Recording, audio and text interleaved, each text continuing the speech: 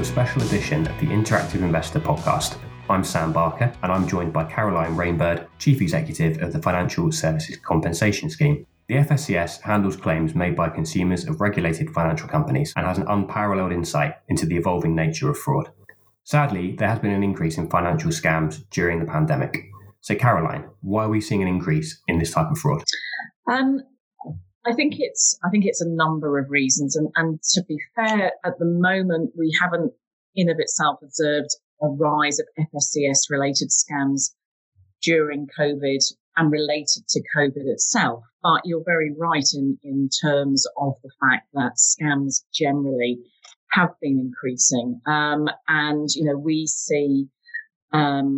We certainly detect or we're alerted to several FSCS-related scams each week. They could be investment scams where scammers either impersonate FSCS and promote fake bonds with false claims that these bonds are protected by FSCS, or they could be phishing emails that offer the prospect of compensation from ourselves for a lucrative fee, or fake websites selling fake high-yield bonds. So, that there has been a build-up, and particularly as more people are turning to online generally and looking at online for advice or products, we are seeing, sadly, a rise generally in scamming activity, which is really sad and causes a huge amount of distress for the individual. And there are a limited number of activities where we can pay out against scam-related activities because the rules that we have to follow, which are set by the FCA and the PRA, don't allow us to pay out where the individual has not received advice or assistance from a regulated person. So even if the fraudster pretends to be regulated, they have to be regulated, and often by the nature of what they do, they're acting fraudulently and are professing to be regulated when they're not. So victims of scams are sadly very often left financially devastated. In terms of number of cases, what are some of the major frauds you're seeing at the moment? FSCS comes across a variety of scams in the work that we do. Sometimes investors have entrusted their money to a fraudster, which is an entity or an individual that's not regulated by the FCA and actually doesn't run an investment scheme at all. And once that money's been transferred to the fraudster, it's virtually impossible to get it back. We also see scams in a broader sense of the word, where investors are led to believe that an investment opportunity is very different from reality, and they purposefully promote high-risk investments to customers who are just not suitable for that type of product. And we've seen overseas property investments, hotel developments, and sustainable forestry and storage pods. And in, at any point in time, but particularly in a low rate, low return environment, many investors, for maybe understandable reasons, are attracted by the promise of high returns and a safe place for example, their pension to grow, but are not always aware or even warned of the high risks of placing their entire pension in what turns out to be fraudulent activity. And our rules, which are set by the FCA and the PRA, don't allow us to pay out where the individual has not received advice or assistance from a regulated person. So even if the fraudster pretends to be regulated, him or herself, or the company they're representing is regulated, they're often not. So the victims of these scams are often left financially devastated. And if we move on from the number of cases to the main areas which scammers are operating in, investment sounds like one big area, and perhaps pensions as well. Which areas of finance are you seeing fraudsters target the most? I think they will target a variety of areas. They often contact people out of the blue. So sometimes people are not even necessarily looking for the products they ultimately get scammed into or scammed out of.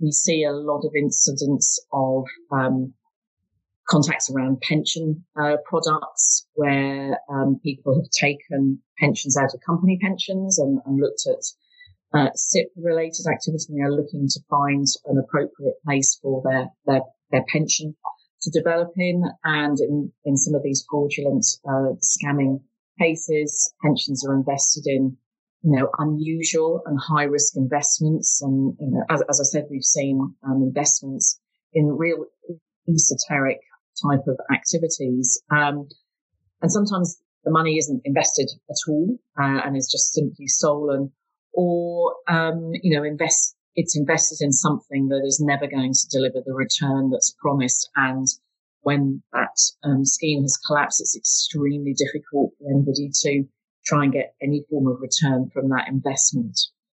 We'll also see scammers impersonating FSCS or falsely claiming that FSCS protection for their products does apply. And we will, and we continue to take down, fake websites and report to the appropriate authorities where people are using our logo and name inappropriately and not where they're entitled to.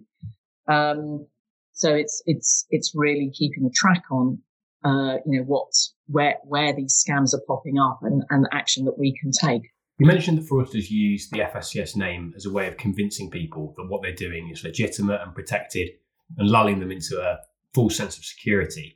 But some very bold fraudsters aren't just content with imitating financial companies or implementing financial frauds. They actually try to imitate the FSCS itself. How common is this, and what are the signs for investors that it's happening? I think it's fair to say that we either detect or we're alerted to a number of FSCS-related scams on average each week. So this isn't, an ad hoc type of activity. It's happening regularly. And they could be investment scams where they're impersonating ourselves or promoting fake bonds. There could be phishing emails offering the prospect of compensation against products for the payment of a fee. And we are a free and independent service. We do not charge for compensation that we can pay on valid claims. So if anybody's offering the prospect of compensation for a fee, that is an absolute indicator. There will be a number of fake websites promoting activities. There might be cold calls and direct messages.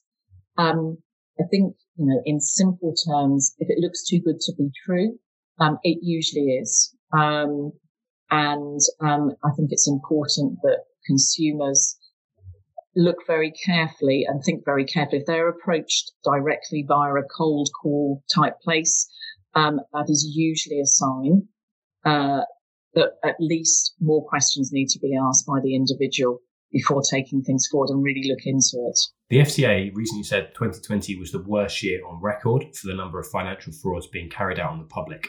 Can you see an end to the volume of this type of scam? What would it take for that to happen? Sadly, I'm not sure that we'll see an end of itself because, scammers, fraudsters will always continue to operate. I think the best response, whether it be the regulator, whether it be financial services, product offerers or consumers, is to really highlight the fact that this happens and is increasingly happening.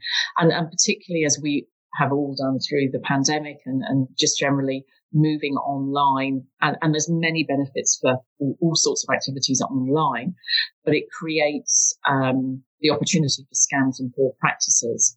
I think it's really important that we're all aware, we're all highlighting,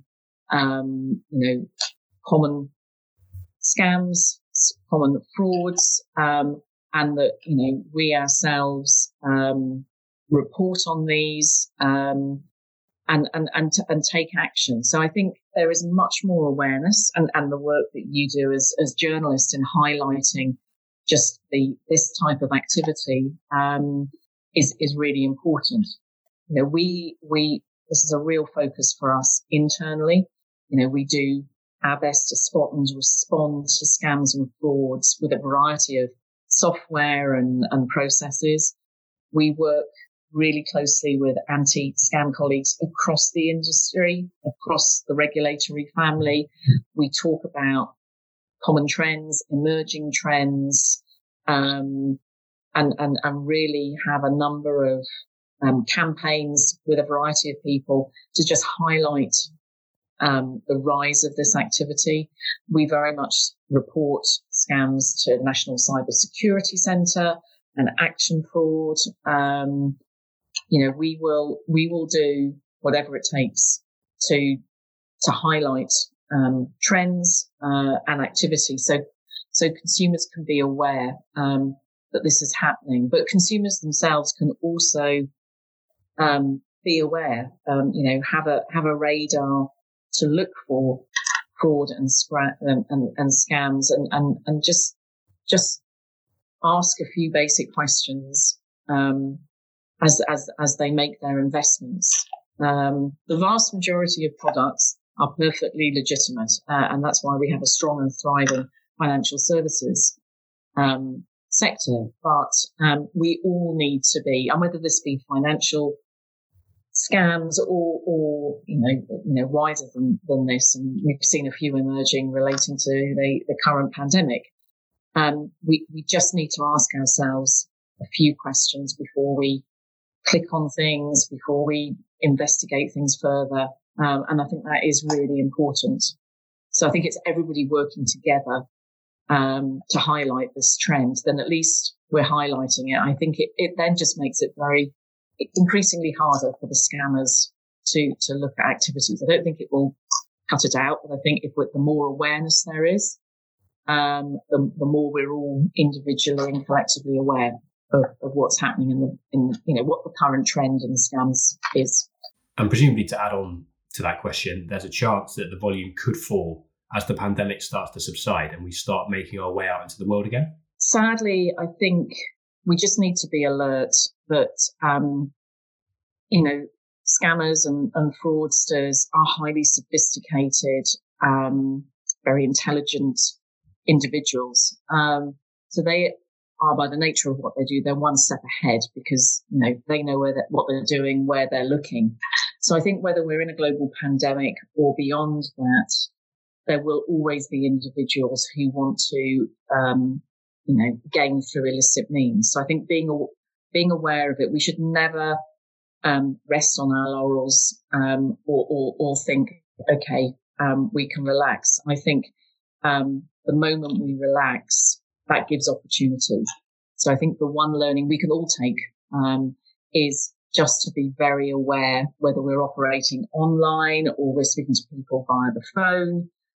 Is just to be aware that these scams and frauds can exist.